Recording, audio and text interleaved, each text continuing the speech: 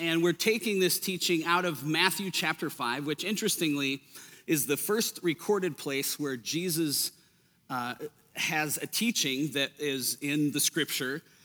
So I think it's a pretty important scripture, and I think the words he begins with probably give us a pretty good idea of what he's about to do in his 3-year ministry as it begins here on planet Earth. And he begins with what we call nowadays the Beatitudes, and they're a set of different sayings, and we're on the third one, but let me read the first ones here. The first one he gives to us are, "Blessed are the poor in spirit, for theirs is the kingdom of heaven." And by the way, these things were all completely upside down, because the people hearing Jesus, his own disciples, would have been like, "Jesus, that's not how the world works. What are you talking about? Blessed are the poor in spirit, for theirs is the kingdom of heaven." Next one is, "Blessed are those who mourn, for they will be comforted." And we spent some time looking at those two. And then the last couple weeks and this week again, we return to, "Blessed are the meek, for they will inherit the earth." And these are all head scratchers to Jesus' disciples, because they're thinking, "Jesus, really? I mean, I know this is your first teaching, so maybe you'll kind of step it up a little bit. You seem really smart, and you got great things that you do, like miracles and other places where, I mean, you're amazing. Jesus, you're amazing. But this is not how the world works, Jesus." And so here we are, looking again at a short one. Blessed are the meek. And I'll have to be honest with you. Well, let me back it up this way, just to let you a little bit in our process. Lots of pastors, like I've got a few friends that they go away at the beginning of the year. They plan out their sermons and sermon series for the entire year. You know, they spend a couple days out doing that. And, you know, there's some flex in it, but pretty much that's where they end up going. And I wish I could do that. I've tried to do that. We actually do that. It just usually ends up going a different direction because of a variety of things. This year, coronavirus kind of, gave us a re-shift of course for a while. But when Jim and I sat down and we mapped these out, we thought, probably each one of these is going to take, a week. Maybe some of them we'll need to spend a couple weeks on. But I promise you that I never thought of all of them that we would spend more than one Sunday talking about blessed are the meek. I mean, it seems pretty straightforward, pretty simple, pretty easy. Blessed are the meek. In fact, that one seems so simple, maybe we'll do two. We'll squeeze two of them in that week. Blessed are the meek, that right? It won't be that hard. But what happens for me and for Jim as well is when we do these messages, we don't just want to give information out to people. We're not just here to try to give you 3 points, an outline, and a fill in the blank, and here's a little practical application. And practical applications are very, very important, by the way, but there's not really a formula that we stick to and go, well, that's what we got this one, now we got to hurry up and get to next week's sermon. Because, at least for me, I know that God has me wrestle through this stuff before I can actually teach it, and many of these things he's been wrestling me through and shaping and teaching me through many, many years and many experiences. So, like the series that we're in and this particular beatitude, blessed are the meek, the more we've looked at it, the more I've just had to look at my own life, my own understanding of what it means to be blessed are the meek. Because again, we could just rush past this one. But we did. We covered it last week. We talked about blessed are the meek. Jim talked about it the week before. But again, part of why I think we need to come back for this week and maybe another week is it's so easy to run past these statements of Jesus that were incredibly important, but we just hear them as kind of little cliches. At least I do. Like it's a little cliche, blessed are the meek, for they will inherit the earth. Sounds kind of interesting-ish, maybe not that interesting. Let's get to the next one. What's the next one? And we'll get to the next one, but not this week. And so real quick recap, contrary to what our culture believes that meekness is, like our culture thinks that meek is, it rhymes, meek is weak, right? So contrary to that, meek is not weak. Meek is not passive. Meek is not someone who's been beaten down and can no longer look someone else in the eye. That's not meek. And so last week, we looked at the Greek language, which the New Testament was written in. We looked at some scriptures, and the word pictures for the word meek were very helpful to me. There were 3 images. I'm just going to touch on them, and then we'll move into the next part here. But the first one was a gentle breeze. Meekness is not weakness. It's a gentle breeze. Meekness is soothing medicine. That's what meekness is. So you meet a meek person, they're not weak. They're going to be a gentle breeze in your life. They'll be cool medicine, soothing medicine. Maybe when you need the medicine most, they're going to be there to bring a gentleness, a kindness. Maybe your heart is broken. You want to run into somebody that is a soothing medicine or a cool breeze. But the third one that really has my attention, the third metaphor and picture that is used and phrase is that meek is power under control. And we looked at how a horse is very powerful, but if you own a horse and it has not been trained or tamed, then it's not much use. It might be even destructive. But meekness is a word they would use to describe a horse that has been now trained, still powerful, but it works with their owner to channel that power in helpful ways. And my mind's a little odd, and so I started thinking, what are some other animals that have to kind of keep their power under control?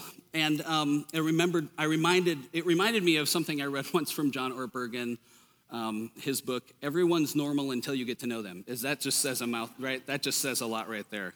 Everyone's normal until you get to know them. And early in the book, he talks about the porcupine. And he says that we, human beings, we are a lot like the porcupine.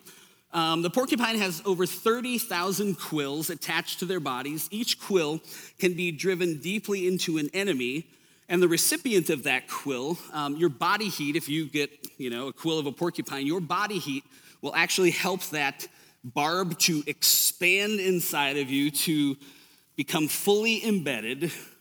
And you think, okay, that's some power, right? 30,000 of those in a little, how big are they? Like this big? I've seen a couple in the wild. Andy, how big? Is this about right? Yeah, like that? Okay, there you go. Do we have porcupines in Arizona? We do. All right, we got stories, I bet, later. So now, as a general rule, porcupines have two methods for addressing relationship. They're fairly solitary creatures. Funny, right? There is withdrawal, and there is also attack, right? They're going to head for the hills, or they are going to lock and load. That's how a porcupine works. Withdrawal and attack. Does that sound like anybody you know? Does it sound like any of us? Maybe, sometimes, maybe. Don't point at the person next to you. Don't do that. Mom, don't do that. No, don't do that. Don't do that. She didn't do that.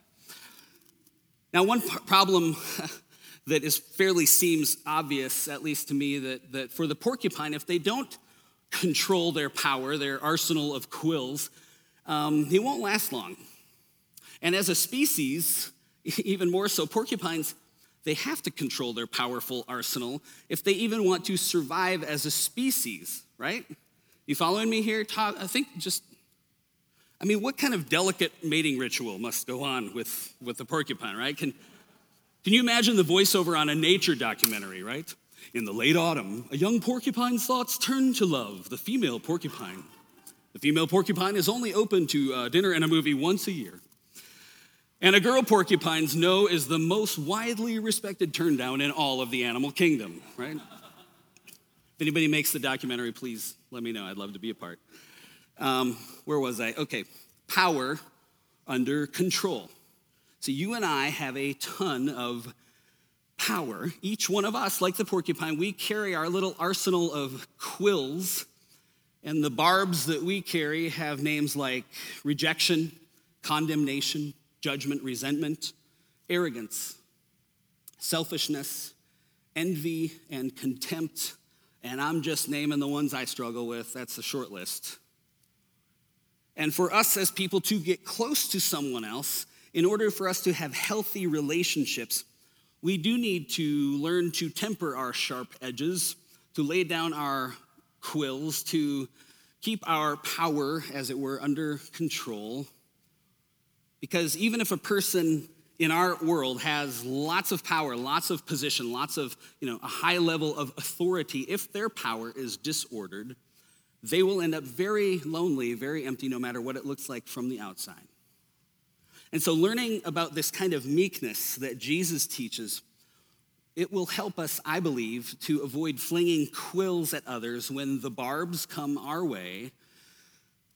And when they come our way, wouldn't it be something if we learned to more of the time,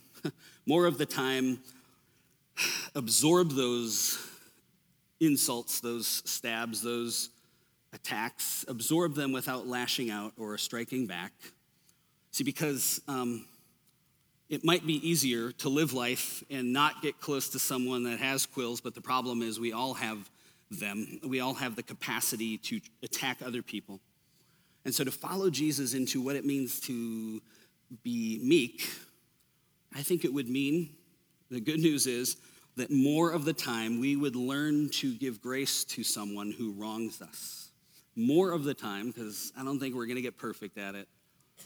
More of the time, what if we learn to not hold a grudge when we're offended, when we're hurt? Let me just ask very pointedly, are we willing to be patient with imperfect people? I mean, it's on our sign, right, outside. No perfect people allowed, so it's all imperfect people, every one of us. Ephesians 4:2 would be a pretty good verse for us to put next to that. Be completely humble and gentle. Be patient, bearing with one another in love. You don't have to bear with someone in love if there's not some difficulty there. Am I right? Does that sound like it makes sense right there? See, because no human being is perfect except for Jesus. No human being is perfect. Your spouse, if they have not, will let you down. Your friends will disappoint. Your family will let you down. And that includes your church family. We will fail you. And I promise you, your pastor will fail to meet all your expectations. He'll fail to say the things that you think he needs to say or should say the way you would like him to say it. And believe me, no matter which side of the aisle you're voting on between now and the election, one of our pastor mentors said, if you don't have some people mad at you in your church, then you might be missing the challenge of the gospel. So here we go, right? But no matter where it is that the hurt comes from, there's a place and a time where each of us get hurt. And when we come to the crossroads of being lashed out at or poked or struck or that arrow pierces your heart, that's the crossroad of meekness, and that's where you and I get to decide which path will I take. Will I take the path to strike back at that person with pain and punishment, where I use my power to let them have it? Or will we take a greater path, the path of grace, of gentleness, of meekness? Will I grant grace to people? Or will I go down that other path and launch my quills of condemnation and try to get even, let them have it? And I think this is part of where meekness comes in, especially because when you do have the power to lash out, to strike back, to get even, to teach someone a lesson, and instead you choose, and I choose, instead of giving someone what they deserve, we choose power under. We choose power that's under control. Instead of lashing out, power over at someone. And part of why I wanted to talk about this, at least for one more week here, is because when I hear blessed are the meek, it gets really easy for me. Like I said before, it sounds like a religious saying or some kind of little mantra or cliche that's far too easy to just touch on it and go, great, covered that, next one. But for me, I'm learning that it's not an easy one for me to observe or to live out or to practice. The meekness is not easy for me at all. And so I listen to lots of sermons, and I don't know about you guys, but when we preachers don't get practical or give some kind of examples of what we're talking about, we're just spouting, I think, information, which is fine for a seminary class, but I don't know that that's the best use of a Sunday morning when we gather together. I don't want more information stuffed in my head. I want more information, but if it's just information, then I think we can just kind of do what I tend to do sometimes, where I'm just going to skip past this thing and go on to the next deal. Because I think that Jesus might be challenging us as a people, because I know he's challenging and inviting me into learning more deeply what meekness actually means. So, a couple practical examples I want to look at this morning. One example is from the life of Abraham in Genesis chapter 13. Now, this is the part of the story in Genesis 13 where Abraham he's still Abram actually, hasn't had his name changed. So he's been called into a land that he didn't know. He was supposed to follow God, so he did. And he brought his nephew, a guy named Lot, along with him. Genesis 13 says they were both very blessed, very wealthy. In fact, they had so many flocks and animals and herds and people with them that the land they were in could not support both of them with all the flocks and herds. And so Genesis 13, verse 8, we'll pick it up. It says this: "So Abram said to Lot, 'Let's not have any quarreling between you and me, or between your herdsmen and mine, for we are close relatives.'" And the story is then Abram says, "Hey, let's just split up, right? One of us is going to take the land to the east, and one of us will take the land over here to the west." Now, here's where it got interesting, because Abram had all the power here. He had all the power. He could do whatever he wanted. He was older, which in that culture gave him the right to choose first. He was the leader of this whole expedition. Abram was the one that God had called in the first place and made the promises to. So Abram would have had the right to push back and pick whatever land he wanted and send Lot to the other one. Instead, he gave his nephew, the younger one, Lot, he gave him first choice of the land. He says, "Lot, okay, you choose." And this strikes me because Abraham demonstrates for us meekness right here, when he could have made it about himself, about his rights, about his destiny. And I think part of why he does this is that he just doesn't want the quills to fly. He doesn't want the disunity. He doesn't want to be fighting with Lot about who deserves what. And so instead of trusting in his rights, which he had, instead of trusting in his position, which he had, instead of trusting even in his privilege, instead of trusting in all that which he could have done, Abraham trusts God. And as a result, he puts the interests of Lot ahead of his own interests. And when I was reading through this and looking at this passage, it just made me stop and wonder in my own life. And maybe this is a question for you to ask in your life as well. Where's there a place in my life where maybe I have some sort of power or influence or position or title? Maybe I have some rights or privilege, but instead of demanding my rights, because I've earned it, right? I have the power, right? I have the power in this situation. I'm the boss, I'm the parent, I'm the whatever. Instead of grasping onto that, and instead of that, I say, okay, God, I'm going to let the other person choose. I'm going to let them go first. I'm going to listen to them first. I'm not going to insist on getting my own way. Because saying that is like Abram did. It's saying, really, God, okay, I trust you so much that I'm going to put the power that I have, I'm going to put that power in your hands. I'm going to trust you instead of my own way, my own means. And after I wrote that, I had to get even more honest because part of what bugs me, you know situations like that where you have the right to do something and take something you have the right to do it, right? And then, okay, I step back. And part of what bugs me about those kinds of situations where maybe it's even around some conflict is that I'm worried that the person that I give the advantage to, that they just think they've fooled me, right? They've tricked me, like I'm some kind of idiot. I mean, don't you think in this story here that Lot knew he was taking advantage of Abram? He knew it, right? I think he totally knew it. And Abram, he was no dummy. He knew what he was doing.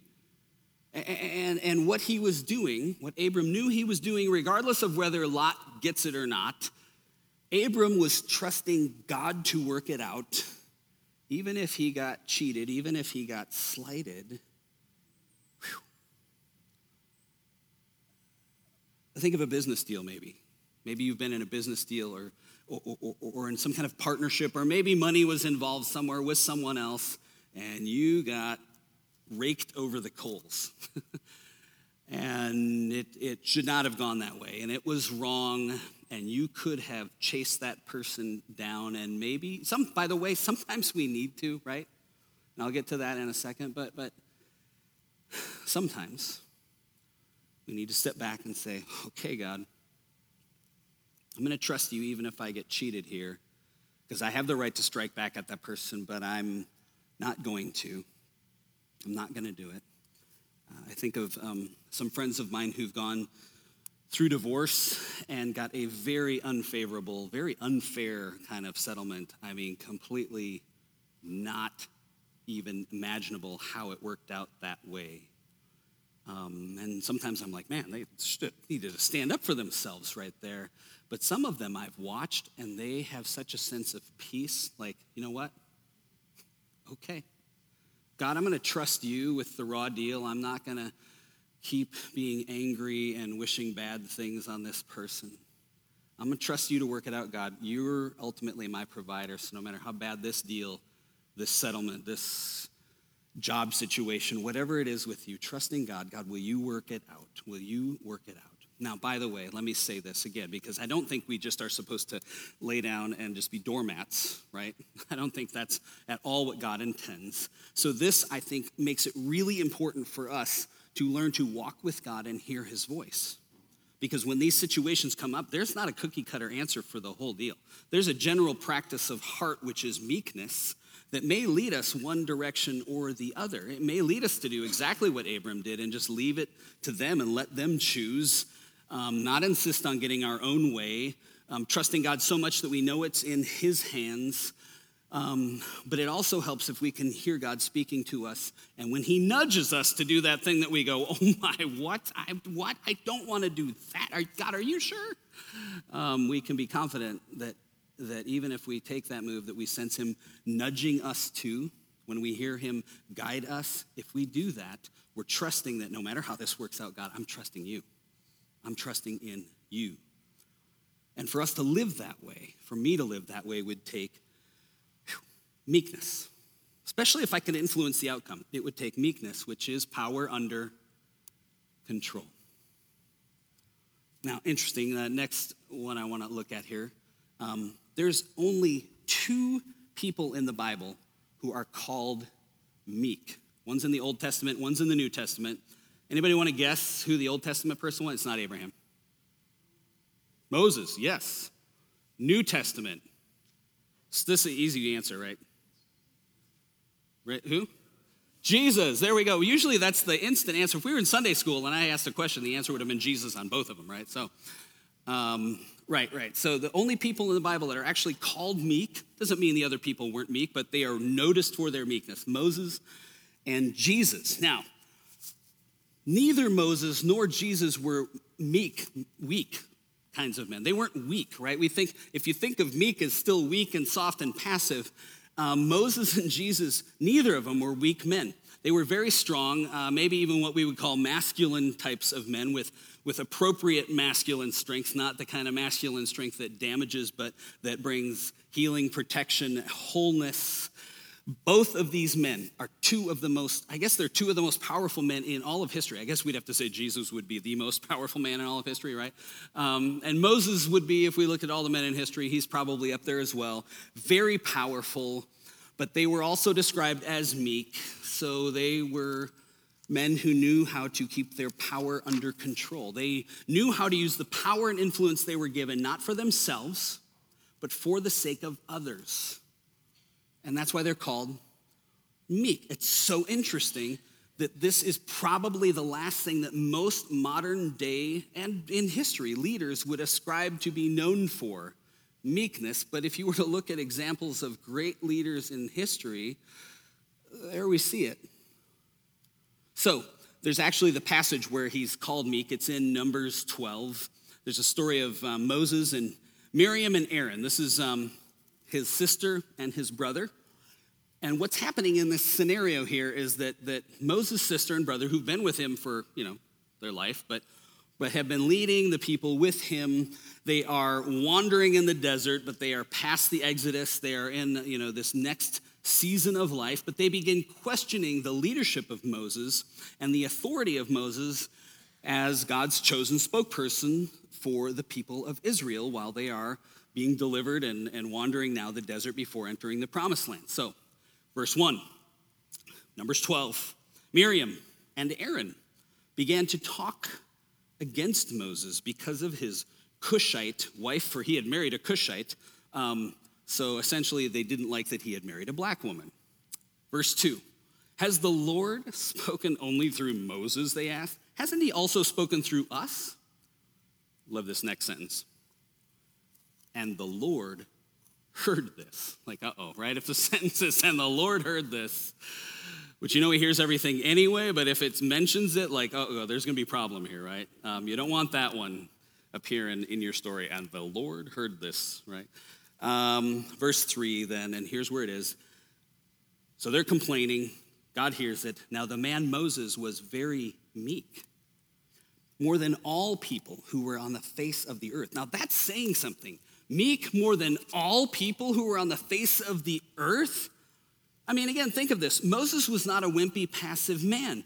No weakling could have ever stood up to Pharaoh, the most powerful man in the world at that time, against the superpower of the world in Egypt, the powerhouse of the known world. He could not have stood up to him if he was somehow passive. No weak, passive person, if that's what meek meant. A meek, passive person, if it meant weak, they couldn't lead 1 million people out of Egypt through the desert in Sinai for 40 years with all the mumbling and grumbling and criticism and all the stuff that the people of Israel did in the story. So no.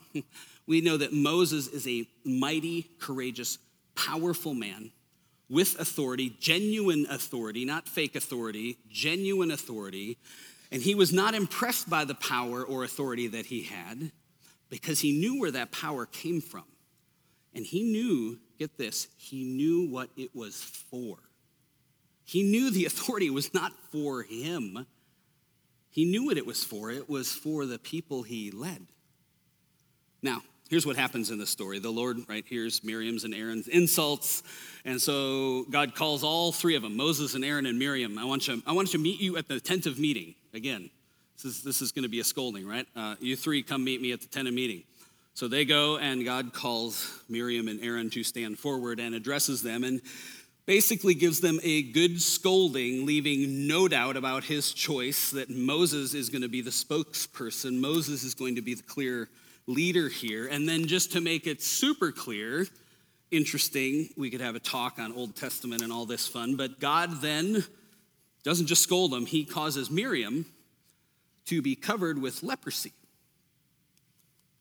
And I've never heard anybody else say this, and I kind of wonder if he's like, oh, okay, Miriam, so you think white skin's better? How's this for white skin right here? Like leprosy, right? Now, Moses, can you imagine being in that moment, being Moses? He's been undermined, he's been betrayed by his own family, right?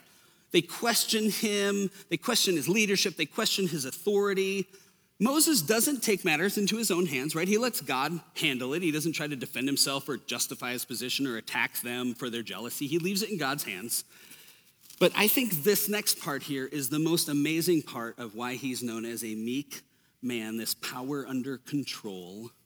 Instead of Moses doing what I would be tempted to do, which would be to respond with kind of self-righteousness or maybe even this boast at being vindicated and be like, that'll teach you guys for trying to mess with me. Instead, look at this in verse 13. Here's what happens. And Moses cried out to the Lord, "Oh God, please heal her. Please." Like he's pleading with God. They say it twice. Please heal her, God, please. And it blows me away. I think about what this shows here. This is what godly meekness and actual authentic leadership look like here. See, meekness doesn't take pleasure in the punishment of other people. Even when they're reaping what they sowed because of what they sowed on me and wronged me with. Like that would be true strength. I mean, think about this. How much strength and secure confidence would it take not to react? Are you with me? How much strength, how much confidence in who God says you are and in just security in his call on would it take for you not to react? That would take an amazing amount of strength. That is true strength. That is power under control. So let me ask you, can you think of someone who has cheated you, wronged you, gossiped about you, hurt you, dishonored you, disrespected you, maybe gossiped and slandered or said unfair things about you, someone who has really just gone after you? I mean, people can be really awful. Sometimes the people we are kind to can be very awful. I have a friend that recently allowed somebody to move in. Another person needed a place to stay. The person that let him, the person move in, their friend move in with him, was barely making rent as it was, but didn't ask for any financial help, just knew this other person needed a place to stay. And after a few months of this, when the original person said, hey, I'm going to be moving out, found out that other person had damaged their reputation, had said and done unthinkable things, and just hid it the whole time in order to take advantage of. Like, people do awful things, and something rises up in me, and I want to go, that is not okay. And it's not okay. And if I was this guy, I would want revenge on the person that has done this, because it's not okay. That's evil. It's wicked stuff to be used that way. Or think of somebody who has stabbed you in the back. Think of that maybe even family member who's estranged or just kind of works behind the system, and they smile to your face all the time, but you know that behind the scenes, it's not real. It's not real, and you wish you could even catch them sometimes, or maybe you did catch them, and life is just disappointing. There will be betrayal like that. And so as I was wrestling through these these pictures of meekness and power that's under control, I mean, I thought of somebody in my own life yesterday who I thought of this person who had betrayed me long ago. And in that moment, it was pretty ugly. It was pretty bad. Actually said things about me and predicted, hey, this is what's going to happen in your life because you are such a this and that. It was pretty awful. And thank God that God worked some things out and some grace in my own life so that my life turned out very differently. And this other person, actually, if you look at where their life is at right now, it's kind of a train wreck. It's actually really sad, really bad, and it's tempting to think, and I'll be honest, at times I have thought, like, well, there you go. They reaped what they sowed. They got what they deserved. I didn't have to do anything about it because it just works that way. They got what they deserved. But you know what? Looking at this passage, I have to tell you that any sense of self-righteous satisfaction quickly evaporates away when I think, well, he got what he deserved, didn't he? Because it's not satisfying. Seeing that may be like, oh, finally, justice was served. It doesn't work long term. It doesn't work long term. It doesn't work, not for those of us that want to align with the heart that God says he's planted within us. Because, friends, meek people, followers of Jesus, they will have a heart just like Moses did, that doesn't take pleasure in the misfortune of others. Somebody else does poorly, gets what they deserve. We don't take pleasure in that. We don't. Just like Moses, we don't take pleasure in that because we know that we too are utterly dependent on the grace of God. Is that not true? You and I are utterly dependent on his grace. So when somebody gets what's coming to them, eventually we need to let go and not relish in that, because meekness means we're putting that in God's hands. It's his deal.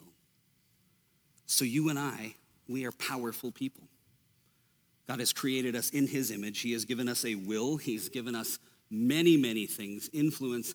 One of the things he's given us is a choice. And the choice that's before us when it comes to the person who's betrayed you, if you have that situation or situations in your mind, our choice is this. We can live our life constantly disappointed in people and all of their problems and all their betrayals, where we end up really angry with everybody around us and we don't trust anyone and we hope they get what's coming to them. We can live that way. Or we can live life the way Jesus is inviting us to. I'm going to call it, we'll be armed with the advantage of meekness. We can live resentful, or we can let that go. We can live armed with the advantage of meekness, which is power under control. And so as I did yesterday, it makes me wonder, maybe for some of us, is there a place in our life where someone wronged you, instead of getting back at them or wishing for them to be served justice or revenge? What if I go that extra step like Moses and I begin to pray for God's mercy to fall upon them? Like Moses, what if I pray, okay, heal him, God, or heal her, heal them? I'm still hurt, I'm still mad, it still stings, maybe in your story, but you say, okay, God, heal them. Not just, okay, God, I want to forgive them. That's good too. God, heal them, heal them. That's really tricky. But again, if we believe what Jesus says, then we see that this is an advantage to live that way. We are armed with the advantage of meekness. We're getting low on time here, so next week I'm going to spend some time talking about Jesus and the way he modeled meekness. But let me just kind of see what I can get in a couple minutes here before I move to our close. Because I did mention that there were only two people in the Bible that were described as meek. There's Moses, there's Jesus. And so I just want to touch on the example that Jesus demonstrates over and over when it shows us a demonstration of what it means to be a meek man, to be a man with power under control. I mean, just think of how powerful Jesus is. He came to earth. He was the one through whom the entire universe was made. Scripture tells us that all authority and power belong to him. Rightly, all authority and power belong to Jesus. Look through the story of Jesus and how his power was demonstrated. Things like, because Jesus was the one whom, before the demons trembled, when he showed up, the demons trembled and fled. Jesus is the one who spoke to the wind and the waves and the storm, saying, "Peace, be still." And immediately, the sea was calm, the storm stopped. Jesus is the one who could command a dead man lying in a tomb for days to come back to life and to tell Lazarus to come out. And Lazarus did come out because of the power of Jesus. Jesus is the same one who, when he was being arrested, when his disciple Peter hacked off the ear of the high servant's priest with a sword, Jesus is the one. In all the power that he has, he says this, "Peter, put away your sword. Don't you know that I could appeal to my Father and he would immediately send me 12 legions of angels?" But he didn't. He didn't call in his power. He didn't call for the just thing. He didn't call for justice. He didn't call for God to come and smite them all, send the angels, clear me out. No, he didn't. He has all authority, all power, yet he deferred. He left it under control. I mean, this is a man. Jesus is a man that through him everything was made. He could muster incredible power, but he was power under control. God himself, who had no need of keeping power under control, keeps it under control. He doesn't advance his status, his importance. He didn't use his power to force people to respect him, to agree with him, or to believe in him. Jesus was power under control. He used his power for the sake of others. See, this is the true definition of meekness. And so I want to look at least one more week next week at meekness in the kingdom of God and how Jesus demonstrated meekness, power under control, and invites us to do the same. See, Jesus is a man of strength and courage, and his power did come out. And we'll talk next week about how sometimes his power did come out and get pretty angry, right? Pretty ornery, pretty sassy. So meekness is not just passivity. We're going to look at that next week. because he used his power to stand up for the oppressed, to bring healing and restoration. When someone was being mistreated, he used his power. He knew when to use his power. See, it's power under control. Power under control. That's what Jesus demonstrated to us. And do we remember why? Do you remember why Jesus did this? Why he demonstrated his power under control instead of just coming in and saying, listen, y'all, I'm God, serve me, get yourselves right with me. He did it to show his love for us. This is how God showed his love for us, his power under control. When we as a people turned our back on God, he could have destroyed us. When Adam and Eve walked away from God, God could have re-engineered the entire human project, couldn't he? Right? He had absolute power. He could do anything. God in history could have used his power and authority to even just change the wiring in our brain so we would not have a choice to obey or not obey. Fine, we'll just make him obey. He could have changed the wiring in our brain and always make us obey him. But listen carefully to this statement by Philip Yancey. Power, which God has, right? Power can do everything but the most important thing. It cannot control love. Power can do everything but the most important thing. It cannot control love. You look at a concentration camp, right, where they have ultimate power. The guards have ultimate power over the prisoners. They can make you do anything they want. Eat human excrement, kill your mother, renounce your God. But there's one thing that those guards, with all their power, never could figure out how to do. They never could figure out how to force people to love them. Because power doesn't equal love if it's just power. But if you're God and you're writing a story where love is the center of the story, then you have all the power and you will put it under control to demonstrate love, because it's a love story and love must be chosen. Love must be chosen. Worship team, will you come? Friends, God demonstrated this love for you and for me. He didn't just say, hey, I want you to be meek. I want you to walk out, forgiving people, sometimes letting them off the hook, deferring to others, always controlling your power and never exercising any of it. He didn't just tell us to do that and then not demonstrate for us. His entire life and death was a demonstration of his power under control. And he invites us to enter into meekness because he knows it is how we're wired. He knows that it is the path to life. He knows that is the only way that you and I are designed to find life to the full. We've tried the other ways, and it isn't satisfying, isn't it? Revenge might even be satisfying when somebody wrongs you for a little bit, but ultimately it doesn't satisfy. It doesn't give us what we're looking for. Winning the political game or the political machine might satisfy for a little while, but in the end it is empty and it doesn't give us what we're looking for. It doesn't give us the life that's worth living. And so Jesus is who I want to be looking at. I want to fix my eyes on him and look at who he is and how he demonstrates power under control, sometimes using power to defend people, sometimes laying power down. But as we fix our eyes on Jesus, friends, we can just be so grateful for him that he demonstrated for you and for me what it looks like to live this out in a very practical way. Is there someone in your life right now who you are tempted to strike back at?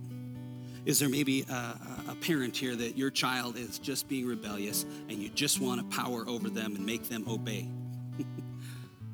You might get compliance, but you will not find love. Is there a relationship that you're struggling with and you just want to force them to do what you want them to do so everything will be okay? Friends, you might get them to do it, but you will not experience the depth of love. And so Jesus, we look to you. Will you show us what it looks like to demonstrate love? To demonstrate meekness, the power that you give us to forego it so that we can depend on you to take care of business for us, to win the heart of the loved one that we're estranged from, to bring about the right result in a situation where maybe we got cheated. Jesus, it's in your name. It's in your name that we can grow confidence in your might, in your power, your ability to do anything.